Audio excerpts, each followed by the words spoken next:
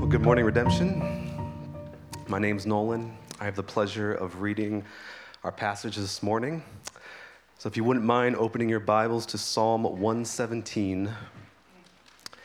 If you happen to grab one of those black Bibles on your way in, you can find today's passage, page 511. Again, it's Psalm 117. You guys, just a moment to turn there.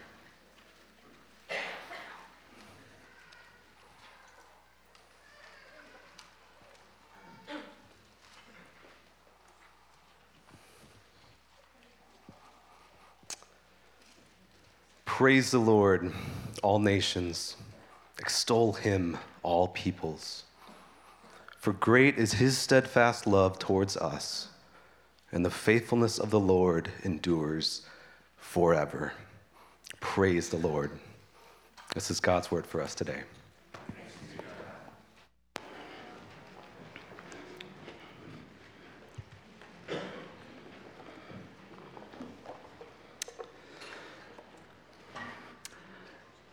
Missions is not the ultimate goal of the church.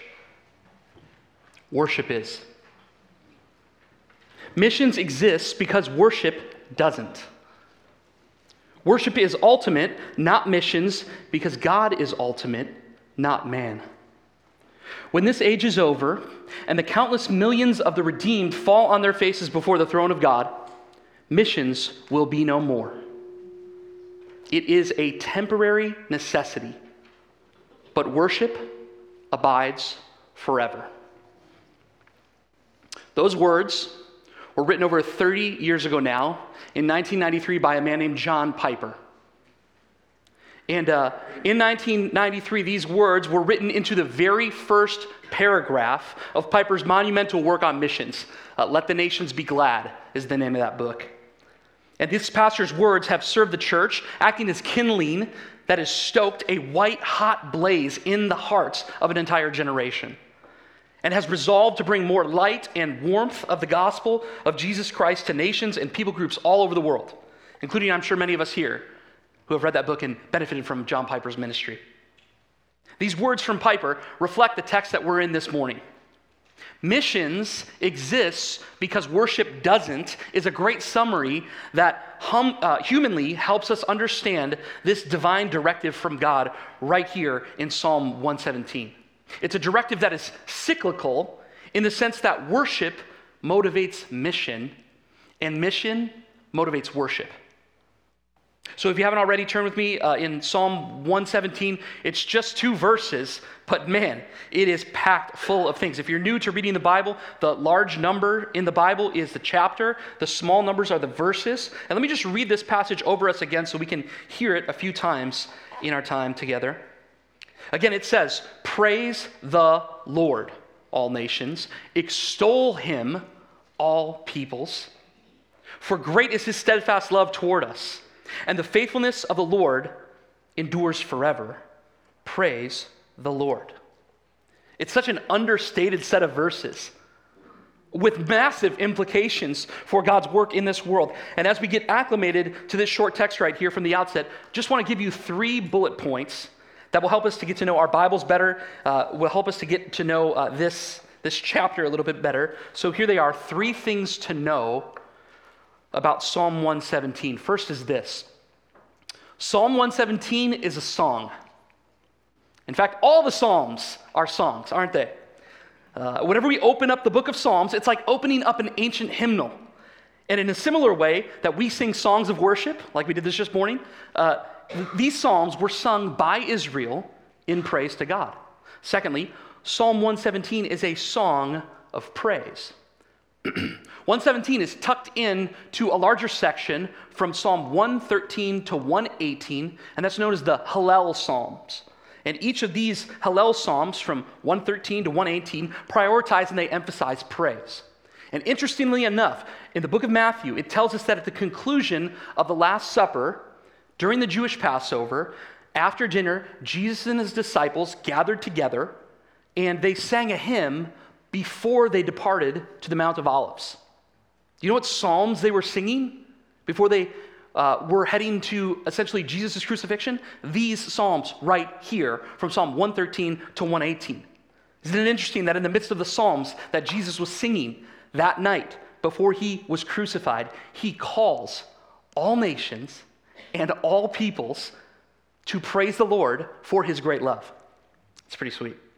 So Psalm 117 is a song. Psalm 117 is a song of praise. Here's the third little bullet point. Psalm 117 is the shortest psalm in the Psalms. Okay, coming in just 2 verses right here. 117 is not only the shortest psalm in all of the Psalter, of the 150 chapters of the book of Psalms, but it's actually the shortest chapter in the entire Bible. It's a good chapter for in between Christmas and New Year's, right? Like we say, the best gifts come in small packages, right? This is one of those types of packages right here. This small psalm proclaims and displays a mighty God who is worthy to be praised as this psalm's author, but also as this psalm's fulfiller. And if we were going to say it in a sentence, the big idea of Psalm 117 is this: all God's people are called to praise him forever because he is globally glorious. How is this so? To understand 117, we're going to break this text down in 3 main ways this morning, which is going to serve as our outline. Hopefully this is pretty simple. We'll see first, point 1, the call to praise, coming from verse 1. Then point 2, the cause for praise, there in verse 2, A through B. And then point 3, the concluding praise from 2, B through C. So let's start here. Number 1, the call to praise for all nations and to all people. Look back at the text. According to this text, what are we called to do? You can see that verse word there in the psalm. We're called to praise. We are called to praise who? Well, just those first 3 words of the psalm are super clear. We're called to praise the Lord, right? Anytime you see in the Bible, you see the words praise the Lord, we should see this as a summons from the King himself. I mean, so often we are so flippant with the way that we use these 3 words. Praise the Lord, We use it in so many different flippant ways, but what we're seeing here when we see the words praise the Lord, we should see that as an invitation to adoration. The call to praise the Lord is an opportunity for the expression of God's people to articulate our worship and adoration to him. So before we move any further, let's just consider the significance of those first 3 words, praise the Lord. Praise is a type of worship, right? The Hebrew word for praise, hallelujah, is very familiar to us. Praise is simply a worshipful, joyful expression of the worth that God ontologically contains. Praise as worship is the joyful expression of the worth that God ontologically contains. And that's why we're gathering here this morning, right? We gather together each Lord's Day to praise God together by reading the Bible, by preaching the Bible, by praying the Bible, by singing the Bible, by seeing the Bible in the ordinances of baptism and the Lord's Supper. If missions exist because worship doesn't, here's the thought-provoking question for you all as a church body. How should the overarching goal of worshiping Christ here at Redemption Church change the ways your church engages in mission? Mission actually starts here, in these moments together, first and foremost. How about the word the, or maybe even to make it a little bit more clear, the, right? The word the, praise the Lord, speaks to the exclusivity of who God is, right? There is one true eternal God, amen? One worldwide people united for one way of salvation through the work of one Savior alone. We enter into this work by faith, and it's open to all on the same exact terms. By grace alone, through faith alone, in Christ alone. And the message of Psalm 117 is one God for one people united under the lordship of one Savior. And then just look how God has revealed himself to his people. He has revealed himself exclusively and personally. He is the Lord. Praise the Lord. Exclusively and personally. Anytime you see the letters capital Lord in the Old Testament, that's indicative of God's personal covenant name. Biblical scholars call this the tetragrammaton. Tetra, four, right? Tetragrammaton. And in the Hebrew Bible, this tetragrammaton, YHWH, Yahweh, is referenced 6,828 times in the Old Testament. And most notably in Exodus 3:14, when Moses asks, well, who should I say sent me to the people? And God just simply says, I am who I am. I mean, that's encapsulated right there in that idea of who the Lord Yahweh is. He is the only self-existent, self-sufficient being in the universe. Only God exclusively has life in and of himself. And God's personal covenant name is reflective of his being as a personal covenant God to us. That's why he's worthy of praise. All of that just from those first three simple words, praise the Lord. Now look back there again at verse 1. God not only invites us to praise, but he also calls us to extol him. You see that there? To extol him is to praise God enthusiastically and to praise him highly. It's about lifting him up, esteeming him highly, raising up who God is, exalting him, right? Elevating him to his proper place. Extolling God is kind of like grabbing all the pieces of his attributes of who he is and kind of bringing all of those things together and then taking those and lifting those up as high as we possibly can to declare who he is and what he has done for us. That's what extolling actually looks like.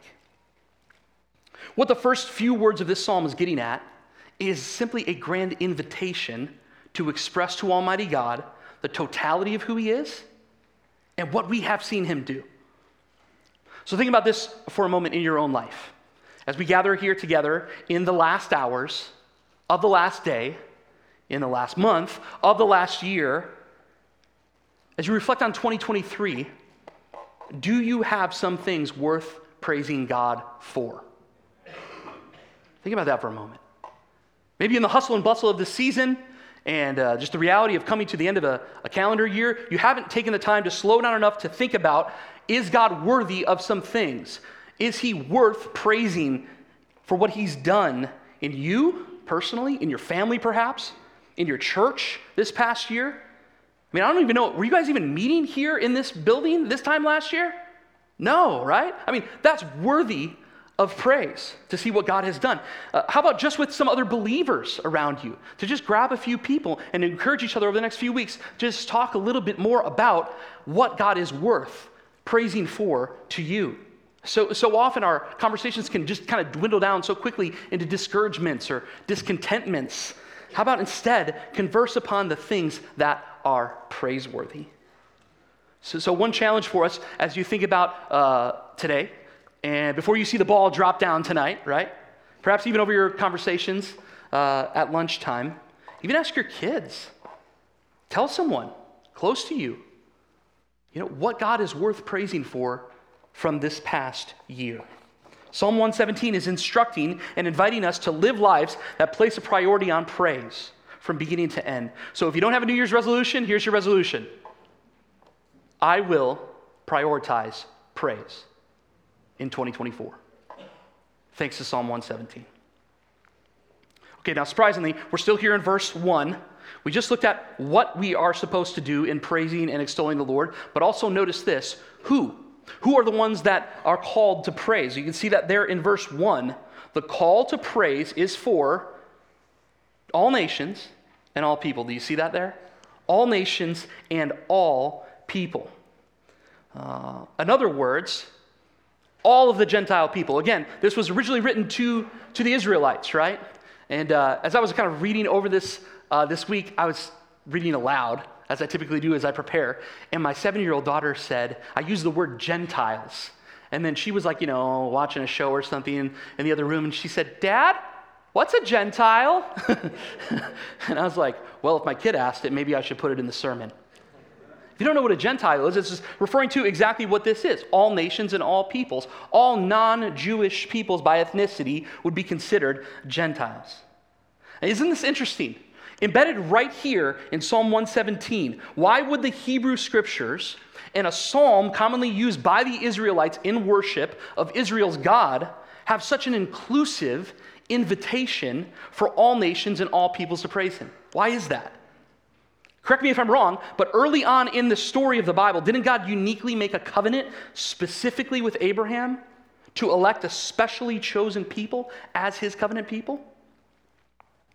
So then how and why in this scripture here, seemingly exclusive to Israel, why is there a call for the inclusion of all nations and all peoples into the worship of Israel's God? The answer to that is actually in our understanding of the study of what's called biblical theology. This passage sits in the place, not only in the middle of your Bible, but in the middle of redemptive history, where this passage looks back, but it also looks forward, it looks ahead. This psalm looks back to God's earliest intentions to redeem a people who were lost and broken in their sin. But this psalm also looks ahead to God's ultimate fulfillment through Christ in the new heavens and in the new earth. And so if you're familiar with the storyline of Scripture, you know that Yahweh is a creator God, but all of creation, including humanity, fell from a state of perfection because of Adam's sin. And the fallout was massive. But God showed his gracious nature and his kindness to a broken creation time and time again, even as early as chapter 3 in the book of Genesis. Then in Genesis chapter 12, 1 through 3, God establishes this covenant with Abraham to be the father of the Hebrew people. But also, one aspect of this Abrahamic covenant was that God's promise came through Abraham, and in so doing, that all the families of the earth would be blessed. Here, God promises to eternally keep every single promise of that covenant to all who would place their faith in him. And so through Moses leading the Hebrews out of Egypt and receiving the commandments of the covenant that God made to Israel, through the Davidic covenant God made with King David, through the preached witnesses of the prophets, speaking of this eventual new covenant that was to come, at every single turn in God's plan throughout the Old Testament, the scripture tells us of the love that God has for his creation. And that included all nations and all peoples, just like we see here in this psalm. All of that culminated into this plan of salvation that God was in the process of working out. And of course, all of this culminates in what you've begun studying in the book of Matthew just over the last couple of weeks, right? And in the rest of the Gospels. Matthew 1 speaks of the fact that the blessing of the Gentiles was actually fulfilled in the coming of the Redeemer King, where Jesus is described as the son of David, son of Abraham. Do you remember that from a few weeks ago? Yeah, I listen to your sermons all the time. So all of history is pointing then to his story. All of the Old Testament with the covenants and the sacrificial system, the priests, the prophets, and yes, even Israel's failure to follow God into their calling to be a light to the Gentiles, all of that was part of God's plan, sovereign plan to save. And all of those covenants point to the new covenant in and through Christ's blood as he absorbs the law's curse for sin and pours his Spirit out on all of those who would believe. That's a massive, massive reality. And the good news of the gospel for all peoples and all nations is the death, burial, and resurrection of Jesus. And at the time period between Jesus' resurrection and his ascension back to the Father, he gathers his disciples together in Matthew 28, but he also, by implication, is communicating these things to us as disciples of Christ as well. And he commissions them to go to all the world, all nations, all peoples, every tongue, tribe, and nation indiscriminately. And he tells them to preach the gospel. Preach the good news to all peoples, making disciples of all nations, marking those disciples out by baptism, and then gathering those maturing disciples together into local churches so that more multiplication of this Great Commission and its message can be advanced in this world. That is why you are sitting in your seat today. It's incredible to think about that. It's wild when you think about just this little psalm here, that it actually finds its fulfillment in the New Testament church. Though it was originally written to the Jewish people, this psalm is not limited only to them. This psalm reveals that the love and the plan of God always included many of us Gentiles, just like you and me, and just as God had promised. And in fact, the Apostle Paul, he quotes this exact psalm in Romans 15:11. to urge those early Jewish Christians to welcome Gentile Christians into the church as full members of the body of Christ. And while initially God sent Paul to the Gentiles as an apostle to proclaim this good news of the gospel, do you know who he sends today? He sends us, the church. He sends the church into all the world to preach the gospel. So if you're taking notes and you like to jot things down, write this down. The mission of the church is missions. And the mission of missions is the church. The mission of the church is missions, and the mission of missions is the church. Do you guys have a redemption missions program here? Do you guys have a missions program? Do you have a department, an entire department dedicated to missions here? No? Okay. And why is that? Because we are the missions department, right? We are the ones who are to be on mission. If the mission of the church is missions and the mission of missions is the church, I'm thrilled to hear of the work that you guys are doing. I mean, honestly, I've been praying, Grace and I have been praying for you guys for years. Before anybody even knew who we're going to be in this room together and a part of this membership. It's incredible to see all that God has done in each of you in just a few years, right? I mean, I'm thinking about just 5 years. You know, like if you look at a 5-year-old child, they're just a kindergartner. There's not much that they're capable of. They still need help brushing their teeth, all that. So you guys are just a 5-year-old, and you're doing so many like university level things already. You guys are about to plant a church. I mean, I know churches that have been in existence for decades that have never planted one single church. So praise God for that effort through Pastor Greg and what you guys hope to do in the next year or so. A good friend of mine, Matt Schmucker, who's a fellow elder at Capitol Hill, is going to be here with you guys in February. And he's representing a ministry called Good Churches, which is seeking to extend missional endeavors in probably one of the most persecuted places on the globe, and probably will be the most persecuted for Christians in our generation in India, working with a brother named Harshit Singh in Lucknow. I mean, that's an incredible effort that you guys are part of. I know you're part of Simeon Trust workshops in India as well. I mean, you guys are on the tip of the spear as far as some missional advancement, and I praise God for that. In all of this, I'd encourage you to think about missions through the grid of quality over quantity. Quality over quantity. If God wants all peoples to praise him in quantity, what part can redemption and you individually play in this concerning quality? Are you praying regularly for missionaries and mission endeavors? Are you able to pray perhaps more fervently in your private devotions or your family devotions, right?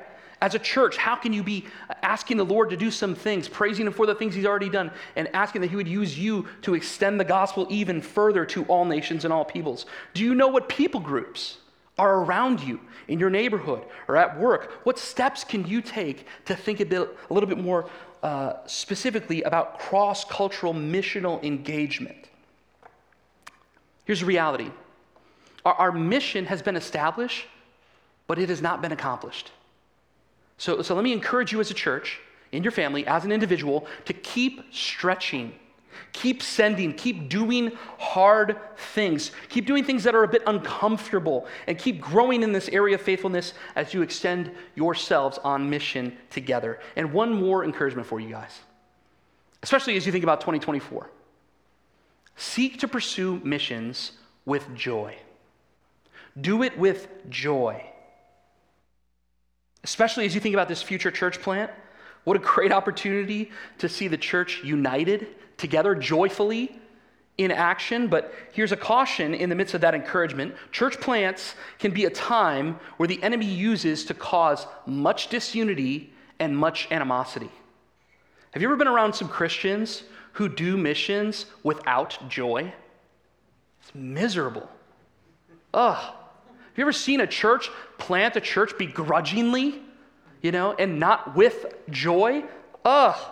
It's the exact opposite of what God desires for us. It will be very, very important for your church and any future churches that you may plant, any future missionary endeavors that you support and get behind. It will be very important to pursue these things to the end of missional multiplication with joy.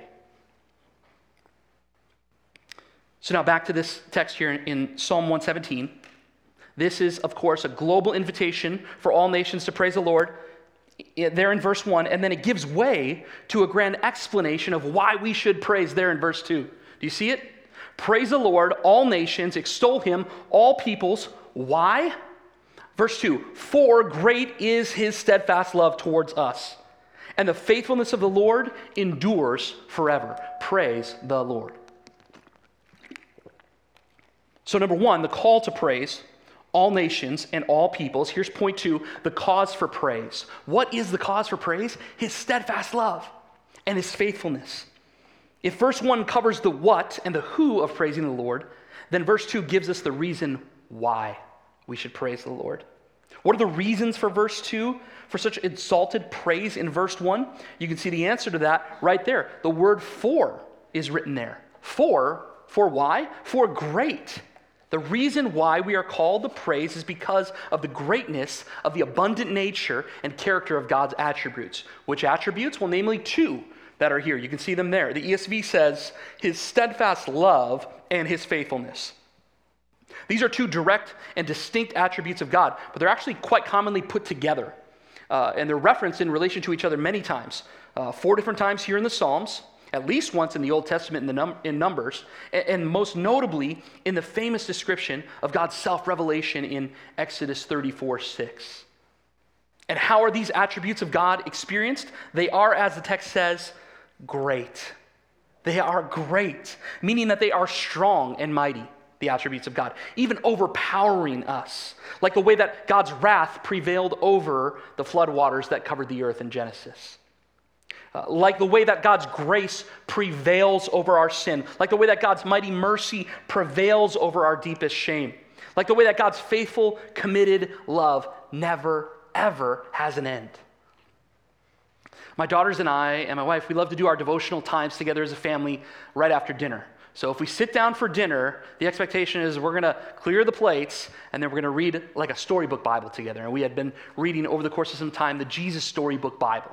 If you're familiar with that, it's a great little resource to disciple your kids with. And in the Jesus Storybook Bible, there's this refrain over and over, kind of expressing what we're seeing here in Psalm 117, God's steadfast love and faithfulness.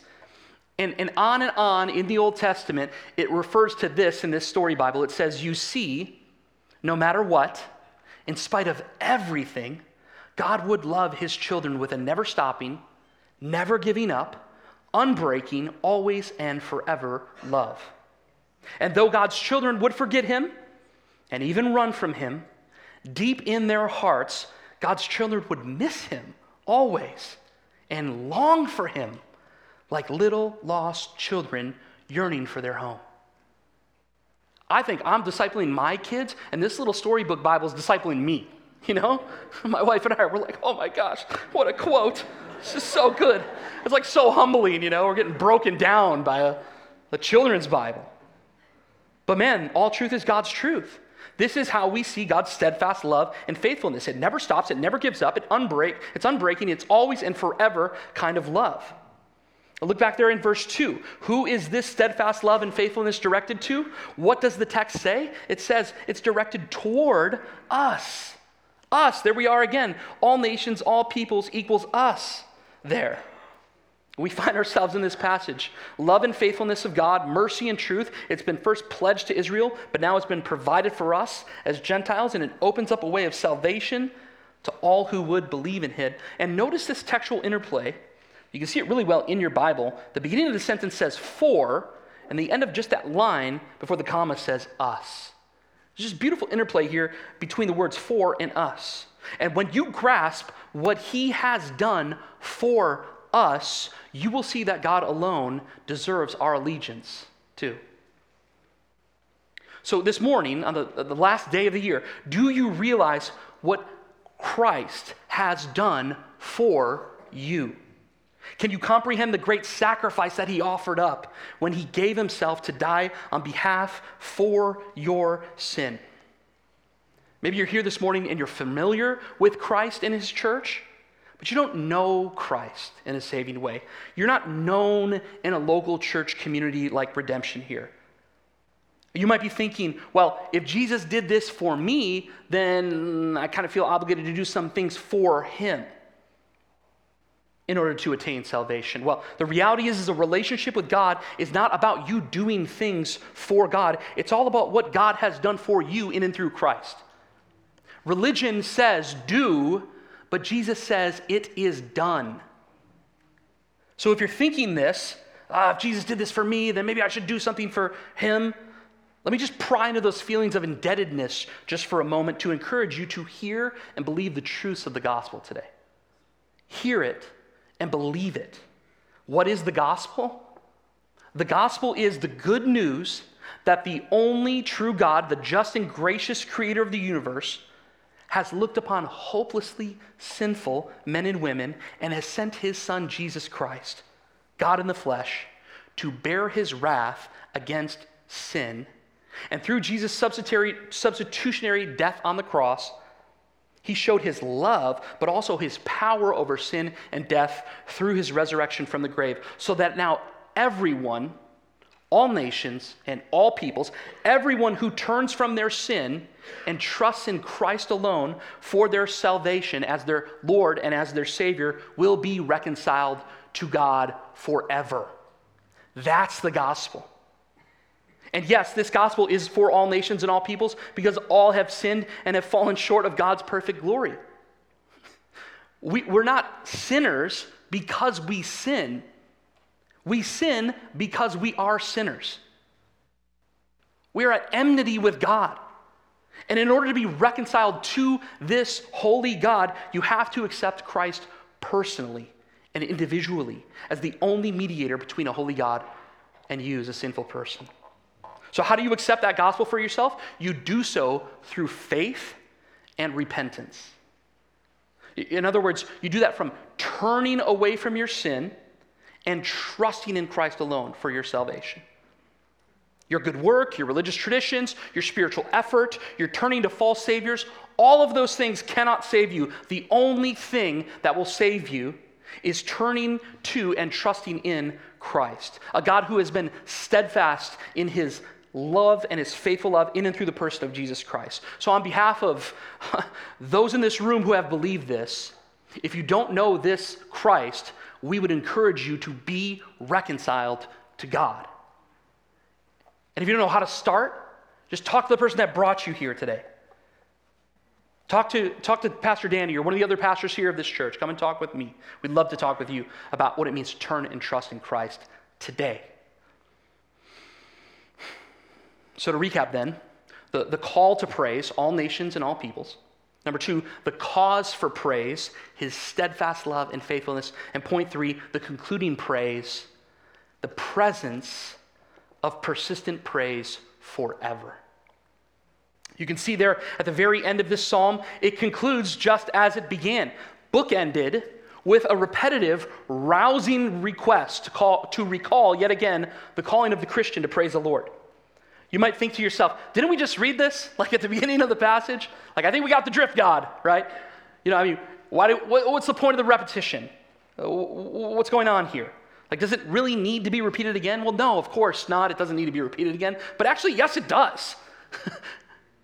There are no words wasted with God, amen? Charles Spurgeon, the great preacher in 1800s London, said it like this. He said, "Praise him, all you people, and having done it once, do it again.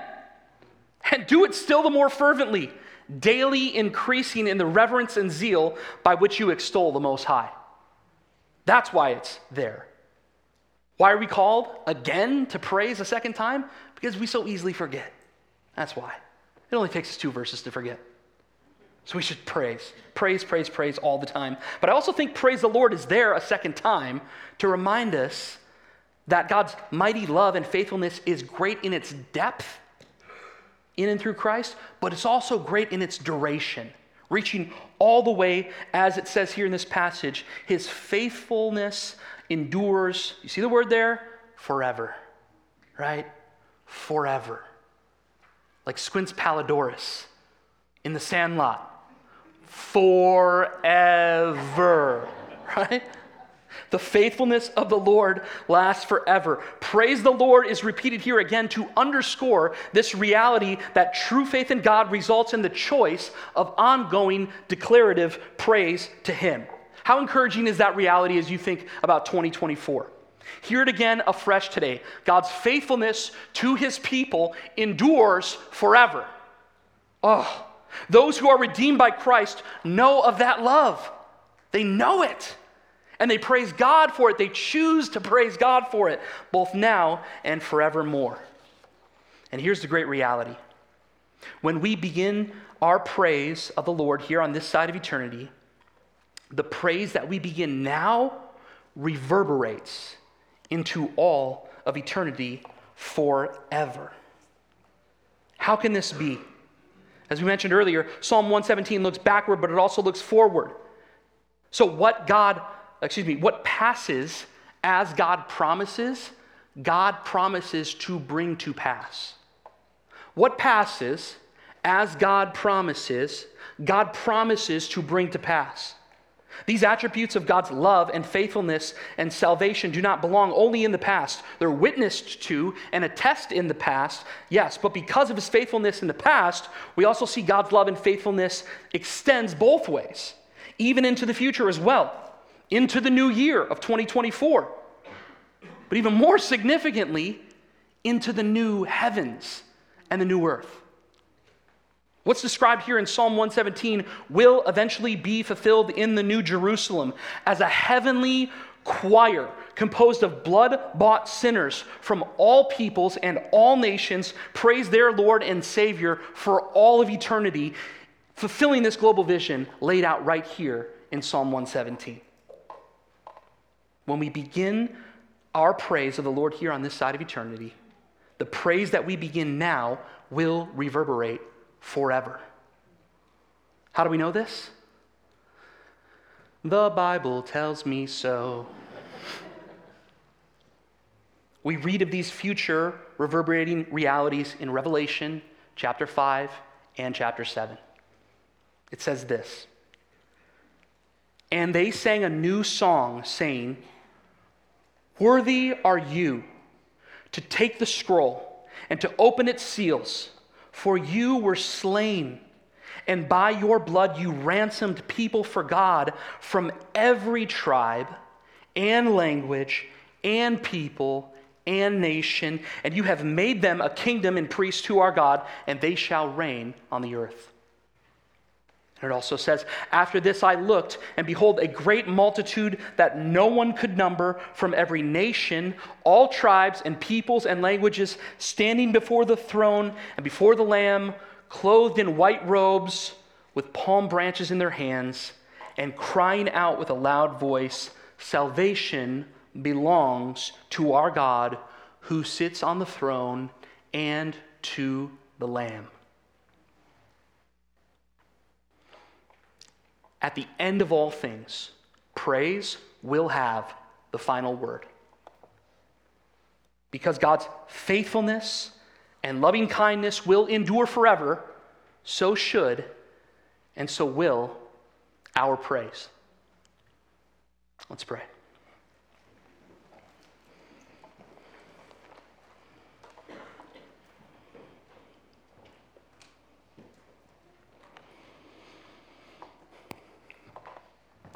Father God, we praise you for your steadfast and faithful love towards us. And Father, as undeserving sinners, we extol you highly for the grace that you have shown us in Christ. May we in this new year, may we love Jesus more fully. May we know him more completely. Father, would you cause us to follow Christ more closely? Lord God, as we go from here, use us as missionaries. Use us as ministers of reconciliation and messengers to more excellently proclaim the excellencies of Christ. And Father, we pray that you would use us. Use Redemption Church. Use any future church plans to ensure that heaven would be more populated as a result of our lives and our ministries. So Father, bless these endeavors as we seek to bless you in lives that are befitting of people who praise. It's in the name of Jesus that we pray all of these things. Amen.